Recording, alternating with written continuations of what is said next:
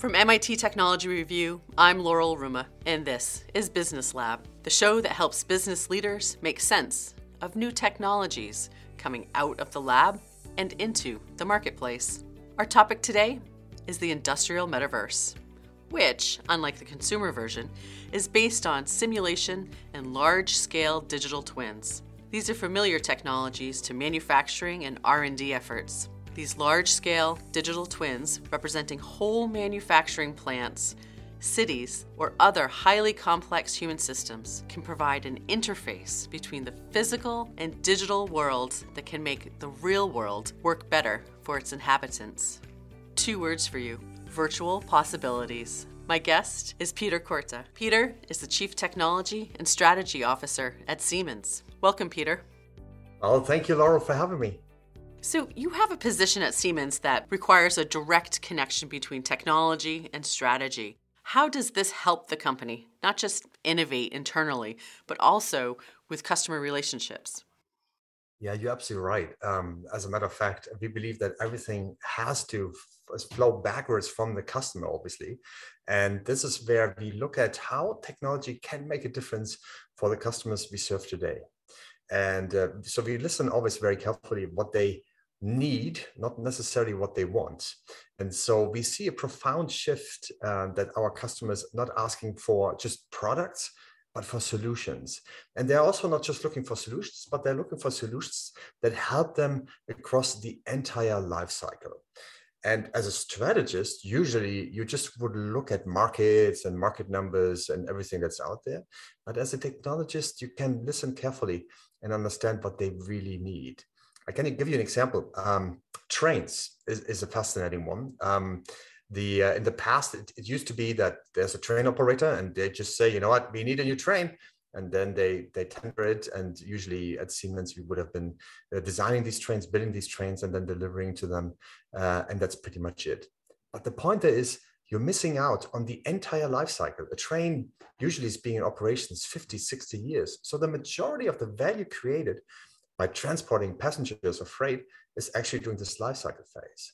And so they ask us, hey, Siemens, you're building these trains, but can you actually help us to be more punctual, more on time, being more reliable? I mean, we know it. Those trains usually don't run on schedule. I mean, you know it in the US. We have the same issues in Germany. Wouldn't that be cool? And we said, yes, actually, we can help you with that because we can actually build sensors into the trains. So thereby we know in which conditions that they are so that we can service them. So that for example, a door very often breaks on these trains.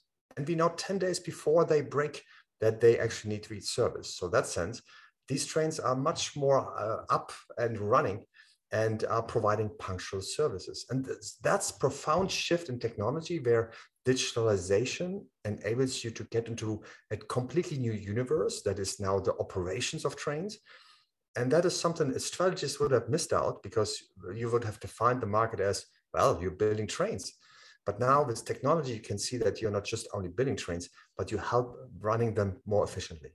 I love that example. I think it's a really good one because it actually shows the value to the customer, which is the government that buys the train, but then also to the rider of the train. So you're actually servicing your customer's customer to help ensure those trains run on time and safely.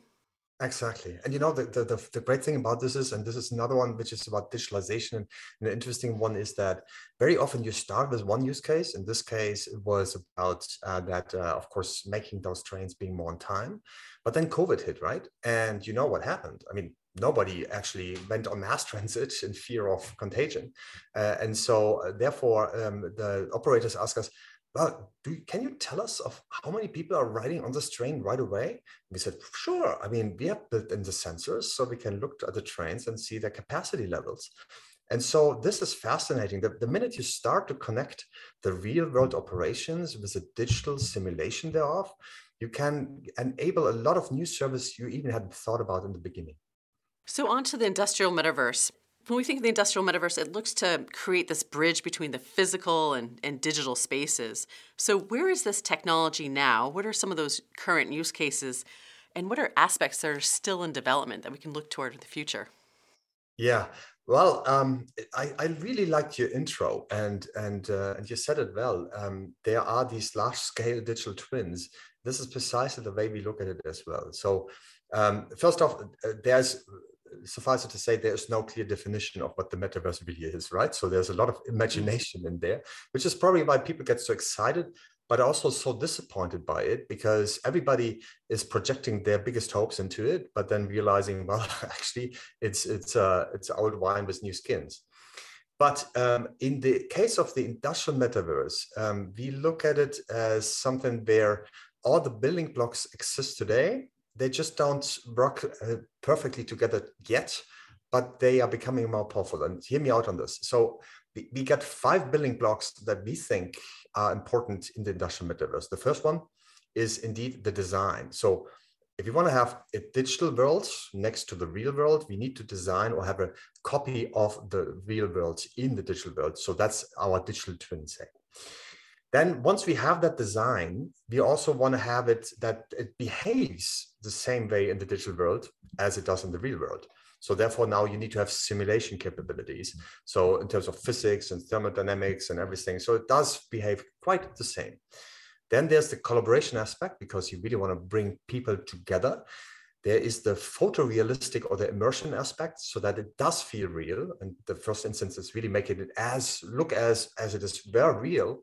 And then the last one is the real-time piece, because think about, let's say, a complex car, and think about 20 designers scattered around the world, immersing themselves into that virtual world, seeing the car very clearly in a photorealistic way. But then this one designer may say, well, what happens if I change, for example, the headlight and the dimensions would be different? Today, you can't do this in real time because the process and the compute power isn't there yet in order to enable that. You can do some very smaller design tweaks, but not significant simulations in real time. But the good news is with increased compute power that is coming online, either in the cloud or on the edge, that becomes really powerful. And so therefore algorithm becomes smarter and becomes more real time, but still there's a significant time gap. So what I'm trying to say, these 5 building blocks exist, except they all have to become more powerful and they have to become more connected. So earlier you were giving us this great example of how adding some digital capabilities to physical trains will help the trains themselves run better.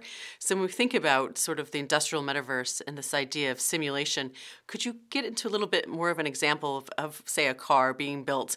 Why is it important that you would have sort of this hands-on ability in a virtual world that would affect outcomes in the real world? Well, there's many reasons. First off, there is the topic about that you can already get it right in the digital world before you actually build it. And that's actually how simulation, by the way, started, exactly with cars, right? Because you always had to do the manual crash tests, which happened or turned out to be it's a big deal and it's very costly. So this is why the simulation started there. And the whole thing is about being faster. And having more iterations and having more people collaborate and integrate there. So think about it that in the past, it would have been just between, let's say, the design engineers, right, sitting together. But with collaboration and real-time photorealistic rendering, you can lump in marketing departments that can give you feedback on that. You can lump in the manufacturing guys who can tell you that actually is that feasible in terms of can you actually really build it. You can lump in the workers and see whether they can actually produce and assemble the car. So it really is all about time to market, if you like. Number one. Number two is, of course, it's really optimized. And then lastly, it's also becoming more efficient because, as you can imagine, there's so many requirements today. Cars are a great example with regards to mileage and optimization of their energy efficiency. And so, of course, the more you can optimize them already in the real world, of course, it will have a profound impact in the real world. Okay, so with data coming in from so many different places with all these iterations as well as different inputs, The market is also changing so quickly with consumer demands. So not only do you have sort of these internal demands because you can do many iterations, but you also have external demands on companies as well. So how can the industrial metaverse help accelerate digital transformation for enterprises? Yeah, that's a very good question, and turns out that still this digital transformation piece is very complicated, isn't it? We are talking about this now since over a decade, and it's really it takes a long time, and to understand that fully, let me put one concept out there. That is, so before you actually become a fully digital company and transformed, you have to do three things. The first one is you have to digitize, right? So you have to get the things from the real world into the digital world. This is usually the step that takes the longest because the return on investment is not so high because you're running the manual process and the digital process side by side. So very often that requires a lot of infrastructure that you have to put in place, new capabilities. So many companies that we see, in particular in the B2B world, are struggling with this first step. Then comes the second that we call digitalization. And that is really bringing the different data silos now all together, because usually companies are set up in silos, aren't they? I mean, they are organized by regions, functions, business lines. So whatever that is. So the power of digitalization is truly horizontal, bringing different topics together, different data points together. For example, in manufacturing, you have maybe just the machine data and you optimize the machine data. But the minute you connect it to sales and understanding about what you need to deliver the next day, actually, then it becomes really powerful. So breaking down data silos, and that is really the power of digitalization. And this is where then it really speeds up and accelerates. And then lastly, the example that I gave you was the train. It enables you to change your digital transformation with regards to changing the business model, right? So instead of just selling your product, actually you have a lot of service attached to it and a much closer link to the customer. And this is what we think the industrial metaverse is going to do too. However, it's predicated that you have to take this very first step, right? So you have to have digital representations of your elements, of your assets that are existing in the real world. If you don't have that, that's really tough. But for those, and there's many industries, car manufacturing, pharmaceutical industries, food and beverage, media industries, they are really far ahead. They have these digital assets. And so now building these digital twins, it's for them, it's relatively easy. So, with so much computing power required for digital twins and many of these industrial metaverse use cases, how can the metaverse be built in a sustainable manner? Because that is certainly something enterprises are looking toward digitalization to help with.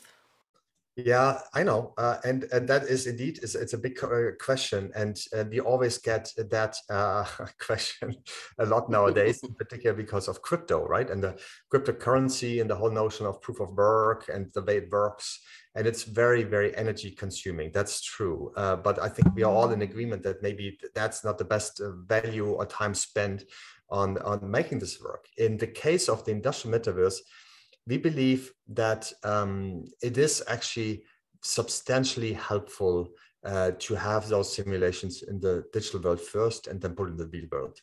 So from the numbers I know, the ICT, so information and communication technologies, contribute about 4% to greenhouse gas emissions. Now, there's other studies that I'm aware of that would suggest that up to 40% of these greenhouse gas emissions can be reduced because of the digitalization effect, which we do think actually this is possible. So there you go. So it's a factor of 1 in 10 in terms of leverage. So yes, there is some elements where you have to invest into it and probably create a little bit more greenhouse gases, but the net effect is absolutely much in favor of doing it.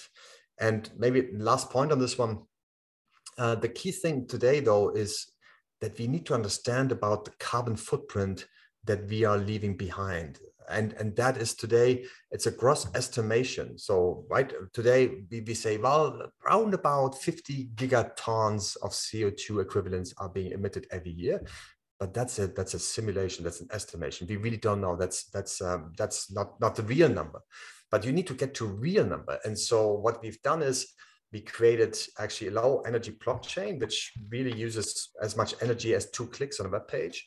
and that enables to communicate your product carbon footprint between different manufacturers, so that at the very end of the chain, you can actually sum up all the carbon footprint that are based on true value, so that you know, for example, of how much, for example, your smartphone of a carbon footprint it does produce.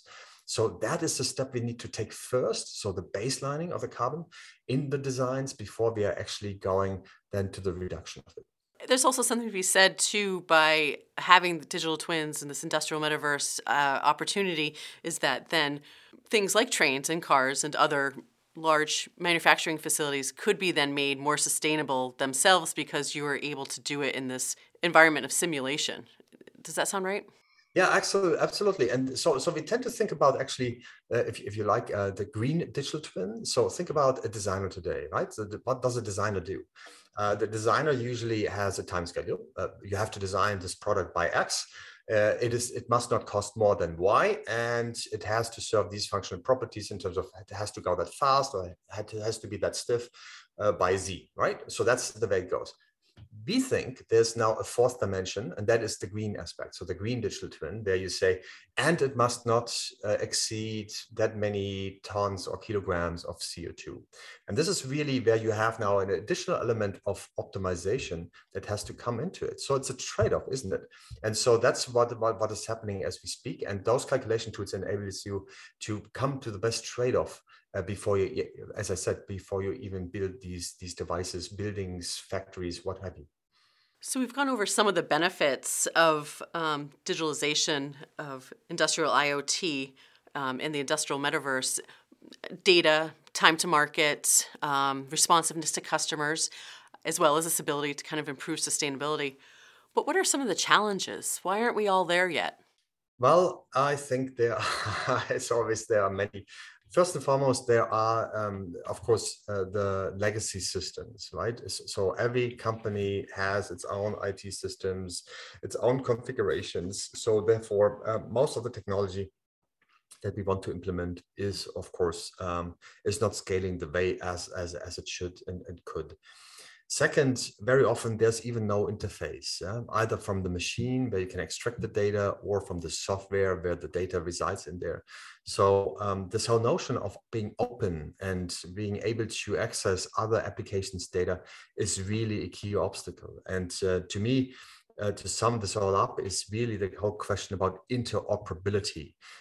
We just recently launched what we call the Siemens Accelerator, which is a digital business platform where we promote portfolio elements, so solutions that are truly open, right? Where you have interfaces, so-called application programmable interfaces, so APIs that are open, well described, where others actually can build on top of it, and that are also very flexible so that you can install them in existing brownfield environments. That is really the biggest challenge in the industrial world. And of course, as you can imagine, there's a human side always to it too, because I think it's human to be fear of providing too much transparency. Oh boy, what happens if others can see what I do? And so naturally, any kind of implementation like that goes a lot with change management and bringing different departments, people together, and showing them that actually this is not threatening them. As a matter of fact, it does make them better because they can serve the customer better. And so therefore they stand to have less escalations, more demand, and of course, more collaboration with other departments as well. Yeah, so about that change management, digital transformation really requires much more of a cultural transformation, doesn't it? So in your mind, even though we've been going through this process in many enterprises of digital transformation for many, many years, this new opportunity with the industrial metaverse, industrial IoT, and sort of this physical digital transformation opportunity, how do smart companies just really bring in the people to be part of that transformation so they don't feel so scared and sort of left out? Yeah, well, I think that is one of the toughest questions, and there's no simple answer in terms of like a recipe or a playbook, because if there were, right, then it would be further along. But there's a few patterns I would say that are common. And let me give you an example, because at Siemens, we are also a manufacturer, right? Which is great because we do produce, for example, automation equipment, we produce motors, trains and such. And so just recently, we opened a new factory, and that was completely digitally designed as a virtual twin or digital twin, right? And the way we did that was that we included all the respective departments from the very beginning. And treated it as a kind of a change management project, right? Because the minute we built that plant or that factory in the digital, in the let's say the digital world, we looked at not only of how the structure would be, but then where should the machines be, how would the material flow, and everything of that. And so the workers were involved in that, right? So that they already knew of what was coming. Even better, they had a say in actually, this is the way the machine operates. And then all the other departments had their say in it too, in terms of the safety department and whatnot, so that everybody could see what was about to be built, and they were heard. You could certainly gone faster even and just build it and then in the digital world and then put in the real world. But the fact that we included so many different departments made them understand the bigger picture and was less threatening. And the greatest thing of all of that was that by the time we opened that new factory, that first, of course, existed in the digital world, and then after we had built it, existed in the real world, that factory was 20% more productive. It saved 5 million kilowatt hours per year in terms of electricity, reduced 3,000 tons of CO2 and 6,000 cubic meters of water. So it's a triple win, really. You're becoming more competitive, you're becoming more sustainable, and your people feel more empowered because they had a say in that. So whoever is listening in, I just can tell you, it is worth that effort to go the extra mile in the very early days. Although it feels like you're slowing down, you actually accelerate, because by the time you build it, you don't need to explain it anymore because everybody is familiar with the concept. Yeah, that's a fantastic story. And obviously the numbers are the proof that you would need for that to just bring everyone along in the beginning. So how do you envision the evolution of the industrial metaverse, and what trends and technologies are you excited about these days? Yeah, we are excited about many technologies, and I could go on forever on this. But answering your first question is, I think for sure. I mean, this is an evolution and not a revolution, right? Each of these building blocks I told you about, they're going to become more powerful over time, and we see this every day. There's Moore's law that, of course, enables us to get more transistors on the chips, so therefore making them more powerful, and so therefore becoming more real time or enabling more real-time applications. So that's for sure is going to happen. That's not going to stop. And that is a little bit, more predictable because these parts we know. I think the little bit of a wild card that we don't know as much is for sure the whole conversation that we nowadays, of course, have with regards to artificial intelligence, simply because you can speed up the design when you think about generative design. So in the past, of course, there's a designer, right? There's a human that does design, for example, an air duct, but usually they have straight lines and they look ordinary, as you and I would know. But interesting enough, if you put an AI on it, and if you were to say, optimize it such that actually the airflow is optimized, you would come up with very different geometries and shapes that really look like an alien. They're very unnatural. However, they are much, much more efficient in that sense. And so there's a lot like these examples that are happening. Or another one is about the photorealism. The nice thing about that is with that, you can create edge cases, right? Think about, you could simulate how it would look like if you were to drive with your car through a volcano or the ash rain that comes down, right? That's an edge case you cannot really reproduce in the real world, but you can simulate it quite realistically in the digital world. And then you can take that data points and feed it back into your algorithms and see whether your car will be driving, just as an example for illustration purposes. And this you can do for a factory as well. So AI for sure will have a huge role to play in that. And then, there is the question about the whole story about immersiveness. Today, the metaverse, by and large, is consumed through 2D screens after all, which is fine. But of course, it would be much more powerful if you could, of course, experience it in 3D, and if you had your headsets or AR, VR headsets and such. But they're still too heavy. They're still too energy hungry. They're still, in terms of the frequency and repeat rates, you feel nauseated, all of that. So many, I mean, as you know, a lot of money is going into this. And I'm absolutely convinced once this is coming, it has significant applications in the industrial metaverse. Because think about it, you could do an overlay on your glasses with regards to inventory or assembly instructions, or think in the medical field of where to cut and slice and what you have to do. So there's a lot of very real world applications that can help us make this much, much better. So it will be an evolution, definitely becoming more realistic in that sense. AI is the wild card. Headsets will be coming. There's many more edge computing and such, but I spare you all these great details. But that's it's there, and we are definitely convinced that there will be more digital worlds than what is there today. That's a fantastic point to end on today. Thank you very much, Peter, for joining us today on this Business Lab.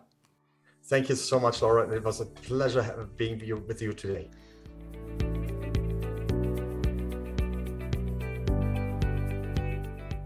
That was Peter Korte, Chief Technology and Strategy Officer at Siemens, who I spoke with from Cambridge, Massachusetts, the home of MIT and MIT Technology Review, overlooking the Charles River. That's it for this episode of Business Lab. I'm your host, Laurel Ruma. I'm the Global Director of Insights, the custom publishing division of MIT Technology Review. We were founded in 1899 at the Massachusetts Institute of Technology, and you can also find us in print, on the web, and at events each year around the world. For more information about us and the show, please check out our website at technologyreview.com. This show is available wherever you get your podcasts. If you enjoyed this episode, we hope you'll take a moment to rate and review us. Business Lab is a production of MIT Technology Review. This episode was produced by Giro Studios. Thanks for listening.